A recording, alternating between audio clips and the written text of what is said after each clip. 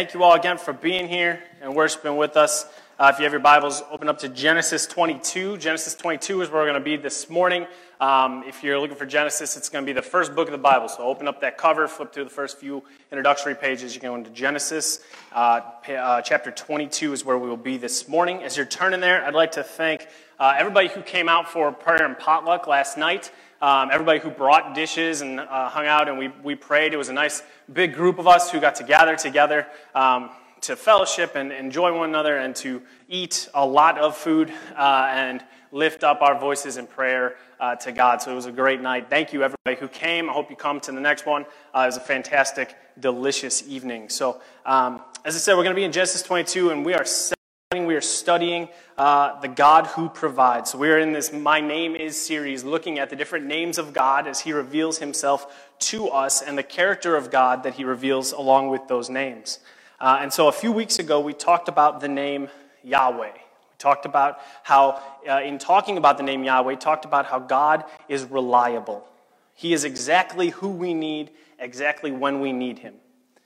But in talking about that, it doesn't mean that he holds back any part of himself, that he is always love, he is always grace, he is always mercy, and always omniscient, and always all of these things at once. But at different times in our lives, at different points in our lives, we might experience the different aspects of God differently to varying degrees based on us, based on our circumstances. And so, as I said, this morning we talk about, and we're going to look at Jehovah Jireh. And so just like, was it last week where I preached on the God who heals, and I was just coming off of throwing out my back. This morning it's just so timely that we celebrate the fact that we have heat in the building, and we get to celebrate that and reflect on that and talk about Jehovah Jireh, the Lord who provides. And so since we're celebrating heat, I got a new cup this morning to go along with our festive heatness. Maybe it's going to stay. The God who provides. Jehovah Jireh is, the word Jireh means to see and to act, literally to take action in what you are seeing. Our God acts. Our God is on the move.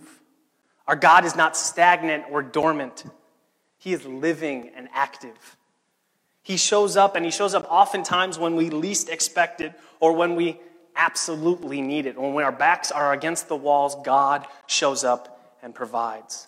And so this morning, as we look at Jehovah Jireh, we're going to look at the one time his name is used in this way in the Bible. It's one of the lesser known ones. It's only one time. It's here in Genesis 22.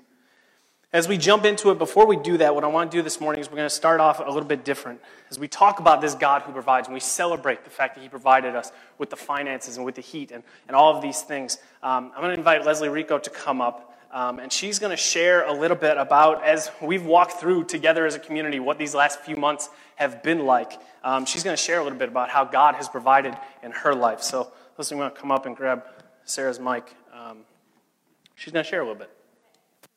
Can you guys hear me? There we go. All right, so we all know and are rejoicing that God provided for our church by having the heat. But I'm going to share a story about how God provided for Daniel and I so that we could also contribute to having heat. So this is a cool story. Some of you in our small group have already heard it, but it's worth hearing again. So you all know that at the end of November, Pastor Tim announced at the members meeting that we needed to raise $30,000 for the HVAC unit, which was very intimidating and scary for many of us to hear, including Daniel and I, mostly because we were coming out of a season of just having a baby. I was going back to work part-time, which was actually costing us more money than if I wasn't working at all. So we had a lot of stretched finances at that point.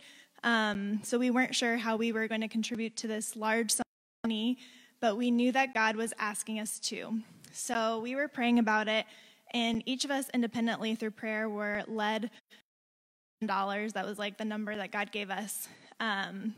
So we didn't have this $1,000 living in our bank account, and we had no idea where it was going to come from.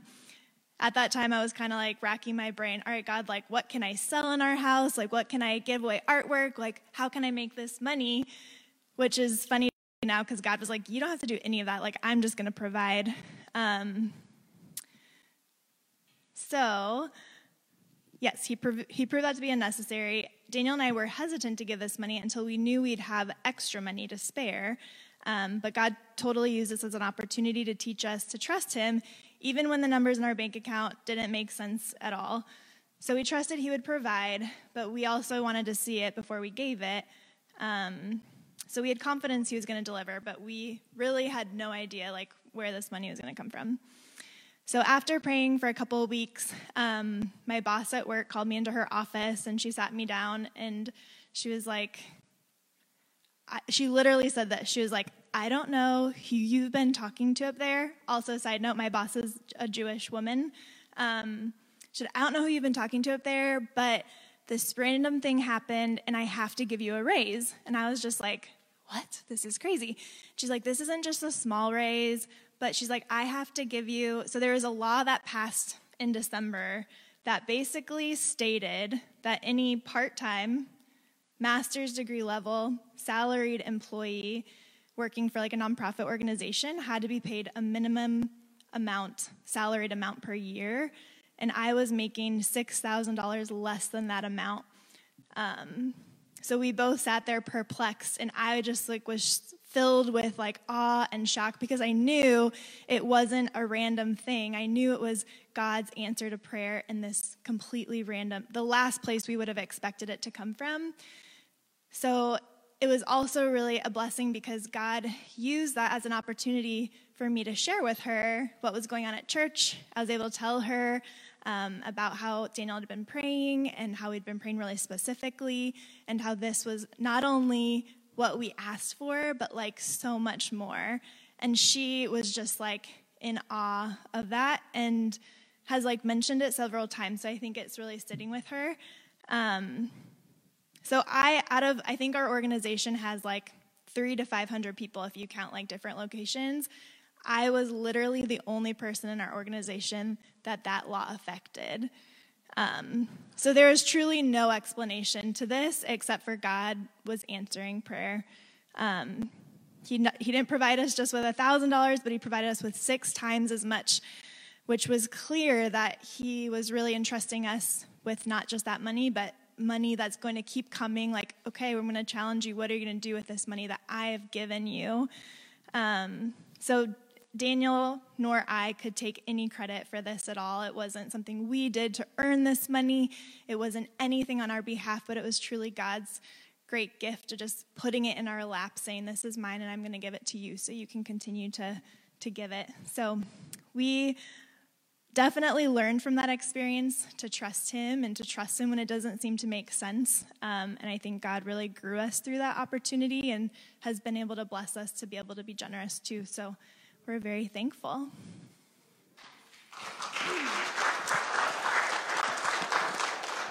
Amen. Thank you, Leslie. Jehovah Jireh, the Lord provides.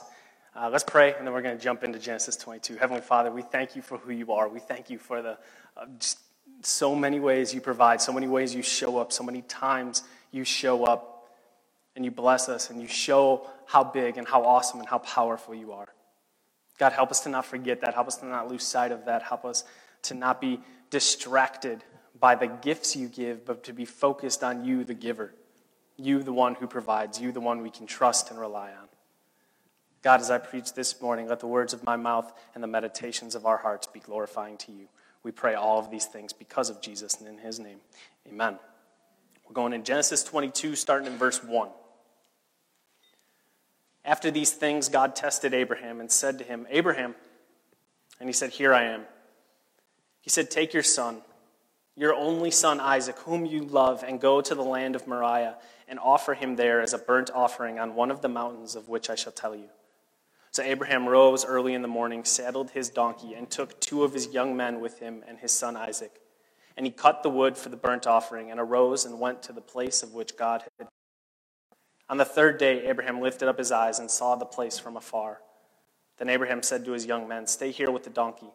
I and the boy will go over there and worship and come back again to you. And Abraham took the wood of the burnt offering and laid it on Isaac his son.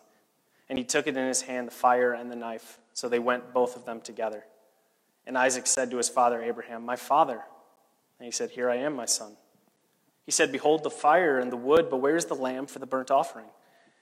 Abraham said, God will provide for himself the lamb for a burnt offering, my son. So they went, both of them together. When they came to the place of which God had told him, Abraham built the altar there and laid the wood in order and bound Isaac his son and laid him on the altar on top of the wood. Then Abraham reached out his hand and took the knife to slaughter his son. But the angel of the Lord called to him from heaven and said, Abraham, Abraham. And he said, Here I am. He said, Do not lay your hand on the boy or do anything to him, for now I know that you fear God, seeing you have not withheld your son, your only son, from me. And Abraham lifted up his eyes and looked, and behold, behind him was a ram, caught in a thicket by its horns. And Abraham went and took the ram and offered it up as a burnt offering instead of his son. So Abraham called the name of that place, The Lord Will Provide. As it is said to this day, On the mount of the Lord it shall be provided. The Lord provides. We see in verse 1, it says, after these things, God tested Abraham. God is in control of all things, which means that all things that happen, all tests, all trials, all hardships, anything that we must endure is being allowed by God. Anything you encounter, you endure, God knew you were going to have to deal with it. God is watching, God is paying attention, God is involved in it. You are not alone in any of it.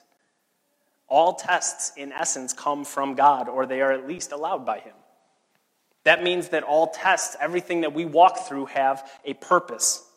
To test, the word to test literally is to prove the quality of, to reveal the strength of something, to identify and be able to remove the iniquity. The phrase that's commonly thrown around in churches is the refiner's fire, where you would take gold and you would put it into an extremely hot fire. It would burn off the imperfections, the impurities, leaving you with the purest, strongest gold, the purest, strongest metal. That is to test. Testing comes from God, but it comes from God with a purpose to grow us, to strengthen us, to reveal to us something about who God is. Everything we walk through has a purpose. God calls to Abraham, and Abraham responds, Here I am. Are you connected enough to God and the voice of God to hear him when he calls?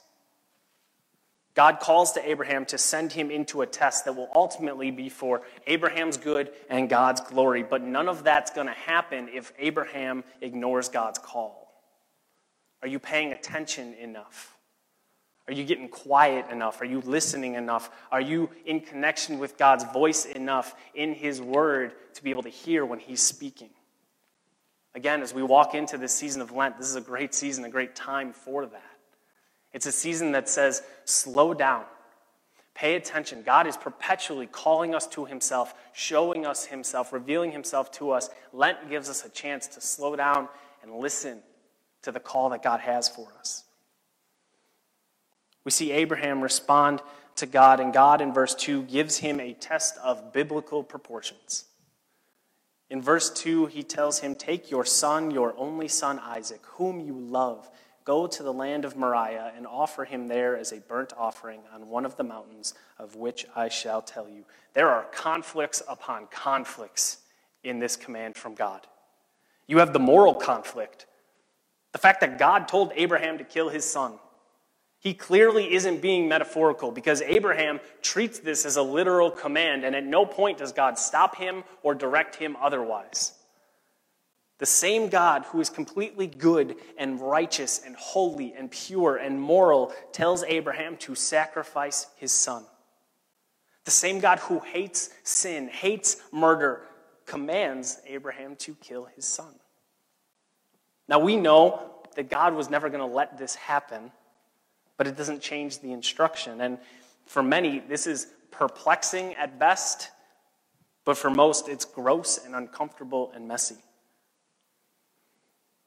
Sometimes God is going to press on the places in our lives that we are most susceptible to idolatry. For Abraham, really, when you strip this down, he was being given a choice between Isaac and God. The gift and the gift giver.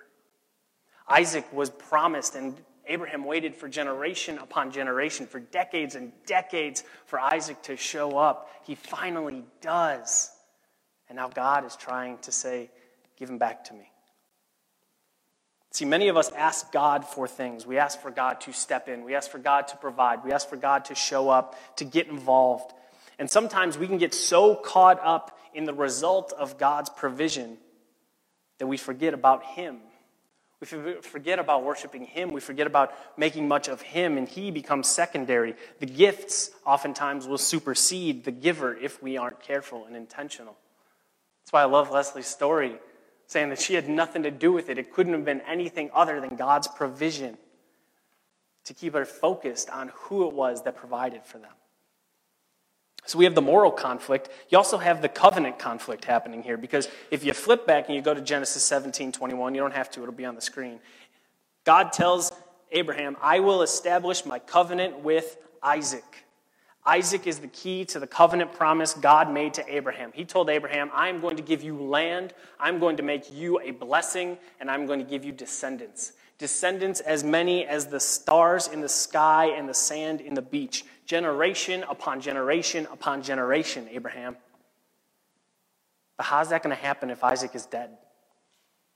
Because what that means is that if Isaac is the one who is the promise is going to go through, that means Isaac not only has to live, but he's got to live long enough to get married and have a descendant, have a kid himself. God's got to keep Isaac alive until at least he becomes a dad. To kill Isaac is to either make God a liar or to prove he isn't actually in control of all things.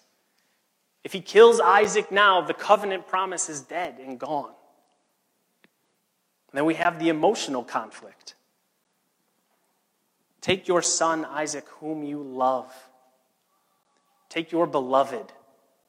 Take your very heartbeat, your joy, your delight, the one you have longed and waited for. Take Isaac. Isaac, the name means laughter. Abraham, take your laughter and kill it. Notice in this story, we don't have any details of Abraham having a conversation with Sarah. Because how does that conversation go? Hey, honey, me and Isaac are going to take a walk for a few days, and I'm going to kill him. Think about the heartbreak. Think about the wrecked relationship between Abraham and Sarah. God tests us in the spots where sometimes it hurts. See, trials in this life are unavoidable. If you are breathing, you are either in the midst of a trial, you just came out of a trial, or good news, you're about to head into one. That is this life. And oftentimes, those trials, those tests are centered around the places in our lives that are, for us, soft spots, weak spots. The places we are most protective of, the places where we hold on tightest and we don't let go of, and we say, I'm not trusting anybody else with this. I'm in control of this. See, God knows those places. He sees those places in your heart, and He has a divine plan to loosen your grip and show you not only your weakness and sin, but His goodness and His strength, if you will trust Him. In the midst of this devastatingly hard trial, how does Abraham respond? We see him respond in verse 3 with intentional faith. It says he got up early the next day. No dragging his feet. No, it's on the to-do list. I'll get to it eventually. No excuses. He got up to pursue this hard trial. And we see the details of his preparedness. He wasn't doing this halfway. He was all in. So he makes sure he has everything he needs. He's got a donkey to help carry stuff. He gets a couple of his servants to help carry the load. He checks off every detail because he's invested in this. My sophomore year of college, I transferred schools. And the night before it was move-in day, it was orientation day, I was still in the midst of packing, kind of. It was the end of summer, so that was a bummer. I was going to a new school. I didn't know anybody. I wasn't super excited about having to make new friends. I had met my roommate, and I wasn't all that excited about that relationship.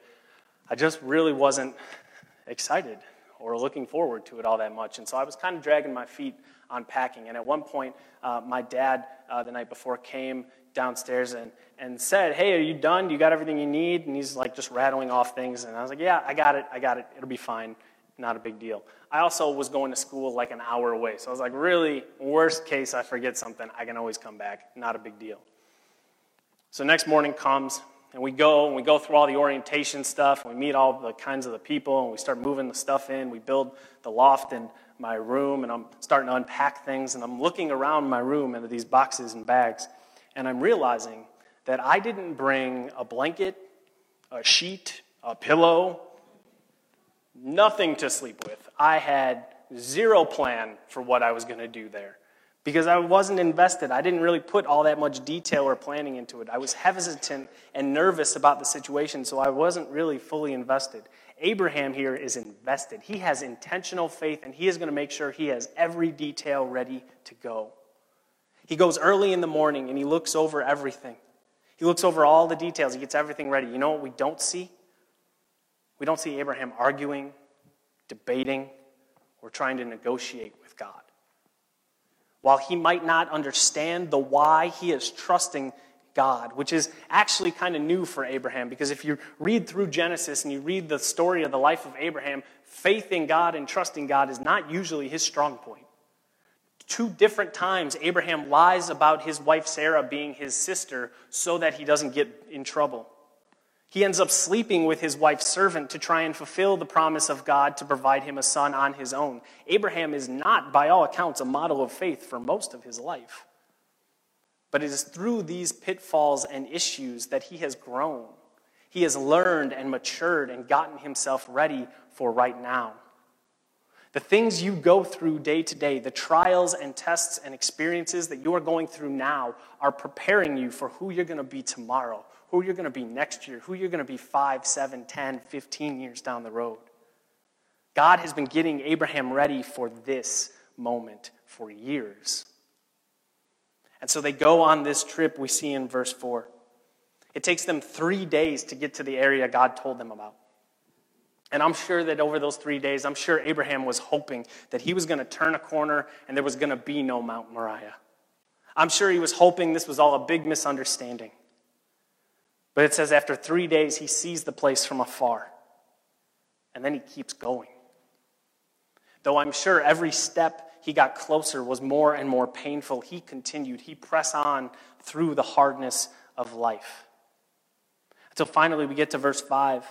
It says, Abraham said to his young men, "Stay here with the donkey. I and the boy will go over there and worship and come again to you." Couple of observations there. Look how he refers to Isaac. I and the boy. He doesn't even say Isaac's name, probably out of heartbreak. He couldn't even bring himself to say his son's name. But at the very same time, what does he say to the servants? He says, you guys stay here. I and the boy will go over and worship and come back again to you. The ESV doesn't give you the we, but come back again to you is we will come back to you. It's plural. We're coming back to you. Now, does he say that to try and just lie to Isaac? No. Abraham believed they were both coming back from this. And we know this through reading our Bibles. See, the Bible interprets the Bible. Hebrews 11, the great hall of faith, where it talks about how all of these different people who we hold up as the pillars of faith and how they responded to God by faith. Hebrews 11:17 says this, "By faith Abraham, when he was tested, offered up Isaac. And he who has received the promises was in the act of offering up his only son, of whom it was said, 'Through Isaac shall your offspring be named.'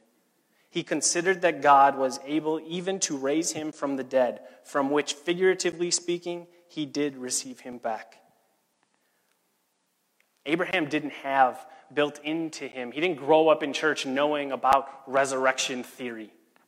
The idea of coming back from the dead was a foreign, completely set apart concept for him. But he knew who God was. He knew God keeps his promises. He had experienced enough of God that in his heart he believed that even if he did have to go through with this, even if he did have to kill Isaac, one way or the other, God's bringing him back. One way or the other, they're both coming back to these servants. Abraham knew what God had told him to do seemed ridiculous, seemed counter to everything by common sense standards, by every human standard. It seemed wrong. And in the midst of his confusion, in the midst of his sadness and pain, Abraham went to worship. In the midst of your pain, confusion, frustrations, trials, and tests, that's the best time to show up and worship. Abraham trusted that the same God who gave him Isaac, when Abraham and Sarah were well past the age of being new parents, that God could, if he needed to, bring Isaac back from the dead. It is in the midst of what seems to be an overwhelming trial, too big, too hard, too much. It is in those situations that God will often step in to reveal himself to you, to show you and remind you that he is bigger, better, greater, and grander than anything this world has to throw at you. I know I've talked a lot about it. We needed $30,000. We have an operating budget of $84,000. And God said, I got you. Just trust me. And I know Leslie's story and Daniel's story is not the only one of people who were faithful to step in, to give generously during that time. And God showed up, and God provided, and God made himself known. In the times where it seems overwhelming, where it seems like there is no human way we're getting out of this one, that's where God steps in and shows just how big and powerful he is. Just because something seems impossible, seems unrealistic by human standards, it doesn't mean we walk away. Don't walk away. If God has called you into something, keep going. Keep pressing on, because he's got something of himself to show you, and I promise you, you don't want to miss what he's got for you. And so they keep going. We see in verse 6, Abraham took the wood of the burnt offering, laid it on Isaac, took in his hand the fire and the knife, and they went them together. He put the wood on Isaac. He had Isaac carry it. Just briefly, they've been traveling for 3 days, and they've been traveling for 3 days with a donkey and 2 servants because they needed all the extra help. This was a hard hike. This was not a leisurely stroll to the park on a delightful Sunday afternoon. This was a tough hike. And the fact that Isaac is grown enough to carry the wood up a mountainside means he's older. I know oftentimes in this story it's depicted that Isaac is just a little kid. We don't have a definite age of how old Isaac is here, but many scholars believe he's anywhere from 15 to 25. And I bring that up, and then just hold on to that, because we're going to come back to that in a second. But Isaac is carrying the wood up this mountainside, and together the two of them set out, just as they had done previously, to go and worship God together. Clearly they had done this before, because Isaac takes inventory of the situation. He looks and he says, okay, we got wood, we got fire, we got a knife, but he realizes something is missing. And he says in verse 7, Dad, where's the lamb? Where's the lamb for the offering? Where's the actual sacrifice, Dad? And Abraham responds in verse 8, God will provide for himself the lamb for a burnt offering, my son. Isaac, God's going to handle this one. Isaac, God is in control. God is at work. God is doing something. God is on the move. God is paying attention. God knows what we need and will provide it. And so, father and son, they go just as they had in the past to worship. And that's where Jehovah Jireh shows up. It says in verse 9 that Abraham, they get to the spot that God tells him to, and they stop. Abraham builds an altar, bound up his son Isaac, and lays him on the altar. Isaac was born, Abraham was 100 years old. So even on the lowest estimate of how old Isaac was, he's 15. You're going to tell me that Abraham at 115 was able to grab, subdue, hog-tie his son if his son resisted?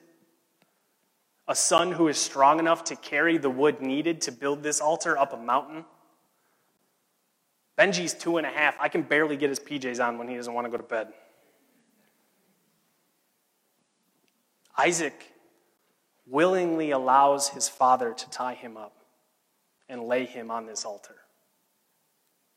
Isaac trusted his dad, who in turn trusted God.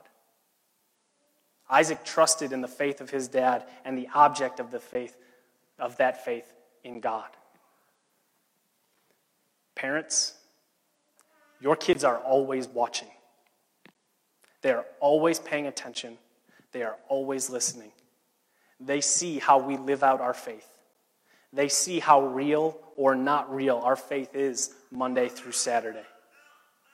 The greatest thing we can do for our kids is to be a light for them, to point them to God. To live in a way to show them how the way we live, in the way we worship, in the way we raise them, to show them how important our faith is, not only to us personally, but us as a family. We are teaching our kids about God. The most important thing you can do for your kids is to teach your kids that God made them, God knows them, and God loves them so much he sent his son to die for them. Isaac willingly lets himself be tied up and placed on this altar. Now, what is going through Abraham's mind? We know what's in his heart. But he takes this knife and he extends his hand to slaughter his son. That's some Old Testament biblical language. Slaughter his son.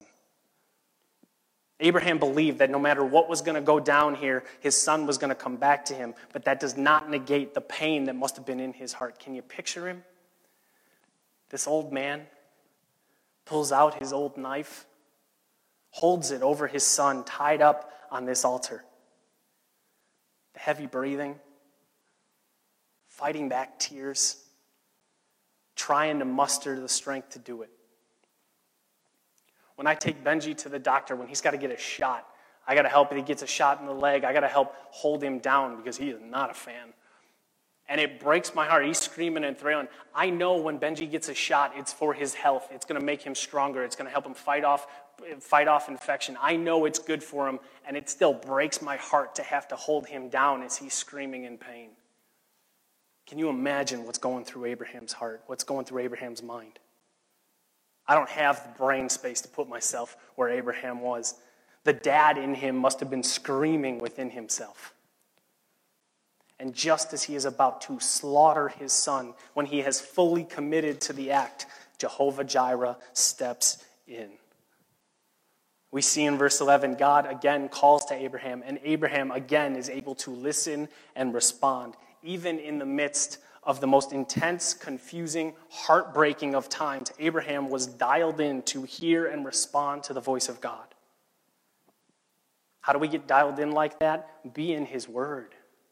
Be in prayer, be in community, be still, be intentional with your faith. And so we see God speak in verse 12. He said, "Do not lay your hand on the boy or do anything to him, for now I know that you fear God, seeing that you have not withheld your son, your only son, from me."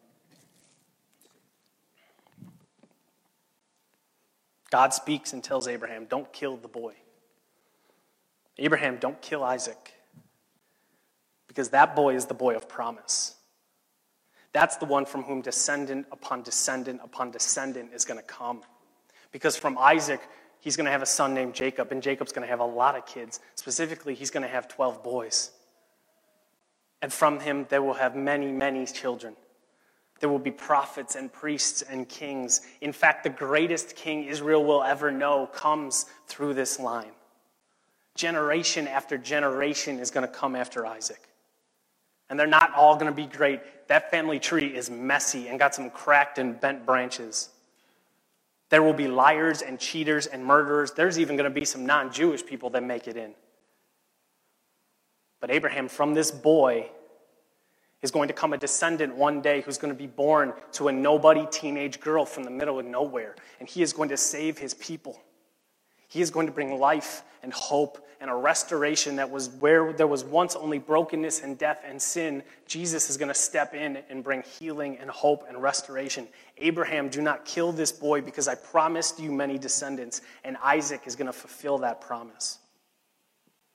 Now we see in verse 12, God says, "Now I know that you fear God, seeing that you have not withheld your son." Does that mean God didn't know before? Is there something God doesn't know?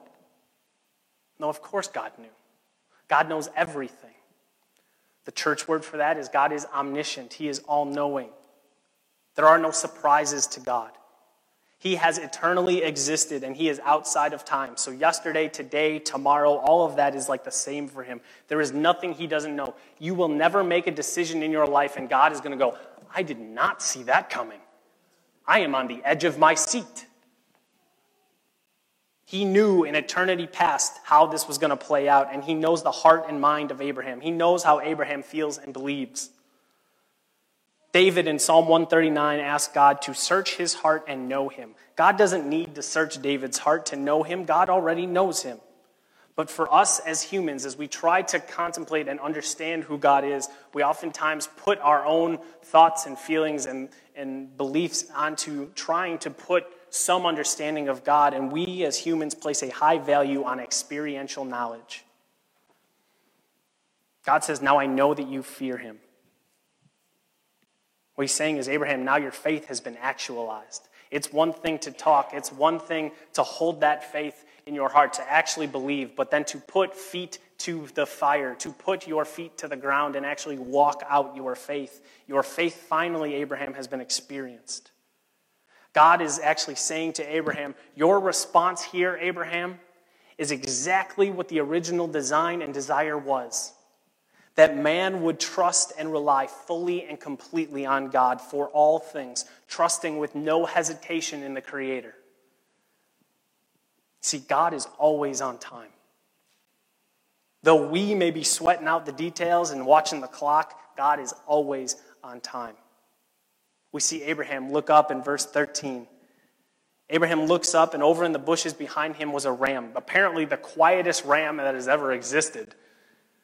He didn't make any noise when he was stuck. Abraham takes the ram, offers him as a burnt offering instead of his son. God is always right on time, never early, never late, never rushed. God provided that ram right on time, not before Abraham had the chance to live out his faith, not before he put his faith to action, right on time. Verse 14 says, it was out of the provision of God that Abraham names the place Jehovah-Jireh, the Lord will provide. Jehovah-Jireh is for us. Jireh, as I said earlier, it means to see. It's literally to see and to take care of, to take action. It's because God sees that he can provide. God's vision led to his provision. He sees what we need, and because he sees it, he has the power to address it so that he can provide for us. That's our God, active always. He is the God who comes through every time, right on time, all of the time. He does not miss a moment. He does not skip a beat. He is the food for the hungry. He is the drink for the thirsty. He is the hope when we are in despair. He is the father to the fatherless. He will provide strength when you are weak, support when you are crumbling, direction when you are lost, peace when you are overwhelmed, life where there is death, light where there is darkness, grace where there is judgment, forgiveness where there is condemnation. He is Jehovah-Jireh. The Lord provides. And this is not blind faith, disconnected from reality, disconnected from anything else. This is faith in a God who has time and time again provided, showed up. This is faith in the God who parted the Red Sea, made the walls of Jericho come a-tumbling down, kept the sun standing in the sky, made it rain food from heaven, brought water from a stone in the desert, raised Lazarus from the dead, made the paralyzed walk, the blind see, the deaf hear, and the mute speak. This is the God who had compassion on a hungry crowd and fed 5,000 with just a couple of loaves and fish.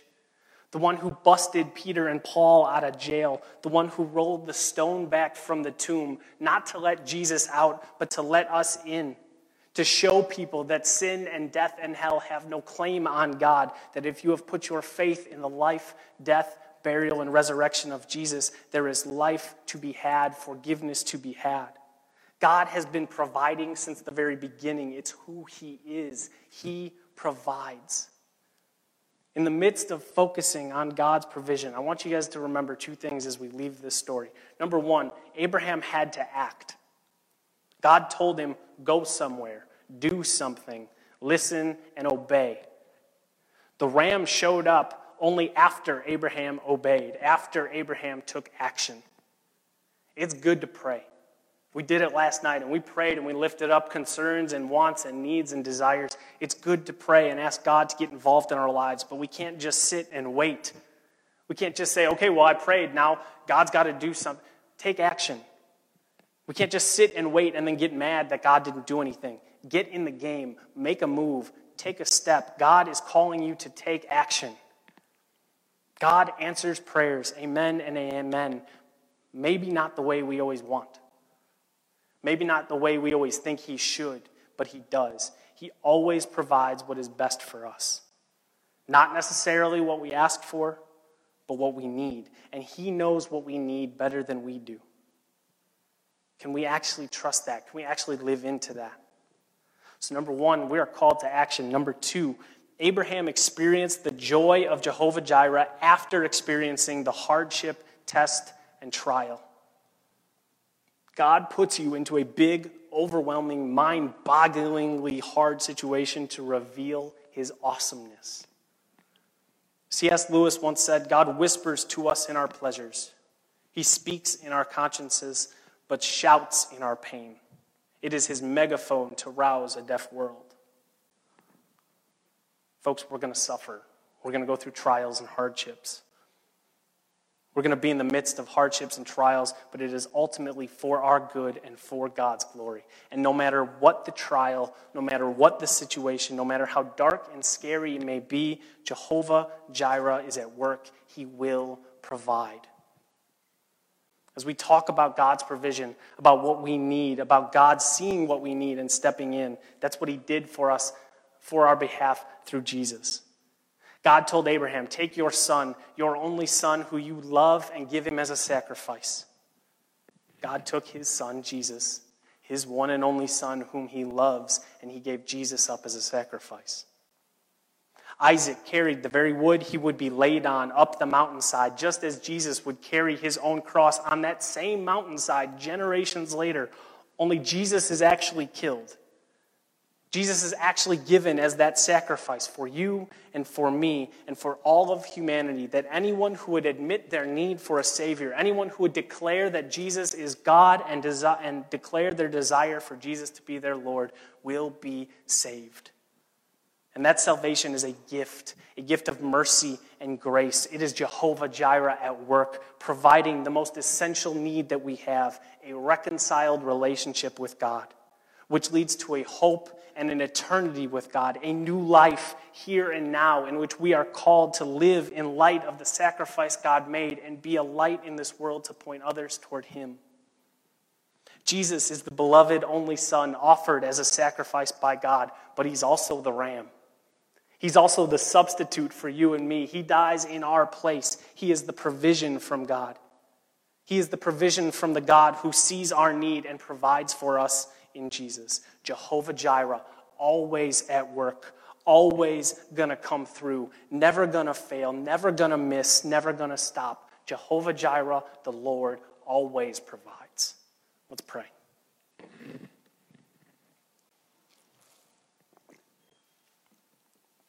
God, you are good. There is none like you. God, some of us are in the midst of trials. Some of us have just come out. Some of us are heading into them. God, whatever spot we are in, Lord, I pray that you would remind us of who you are. Remind us that you are the one who provides. Remind us that as we go through hardship, as we go through pain and sacrifice, Lord, remind us that we do it not just because of chaos, but because you have a plan, that you are at work, that you are doing something, that you are teaching us, that you are showing us, that you are revealing yourself to us.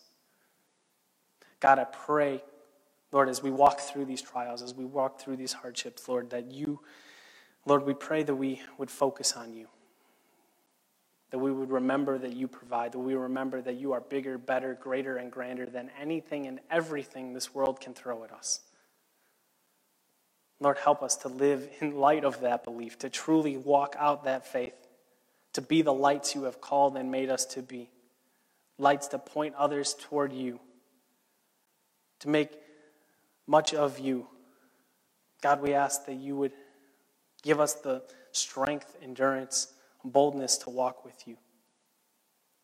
Lord, I pray that if anyone doesn't know you, if anyone hasn't put their faith and trust and hope in Jesus, in his sacrifice, in dying on the cross for our sins in our place, that right now in this moment, they would come to understand in the biggest, grandest way possible, you showed that you are Jehovah Jireh, the one who will provide a right relationship with God. Lord, I ask that they would come to know you as Savior, as God, as Father, as friend. Lord, as we go into the world, let us never forget that you provide always. We pray all of these things because of Jesus and in his name. Amen.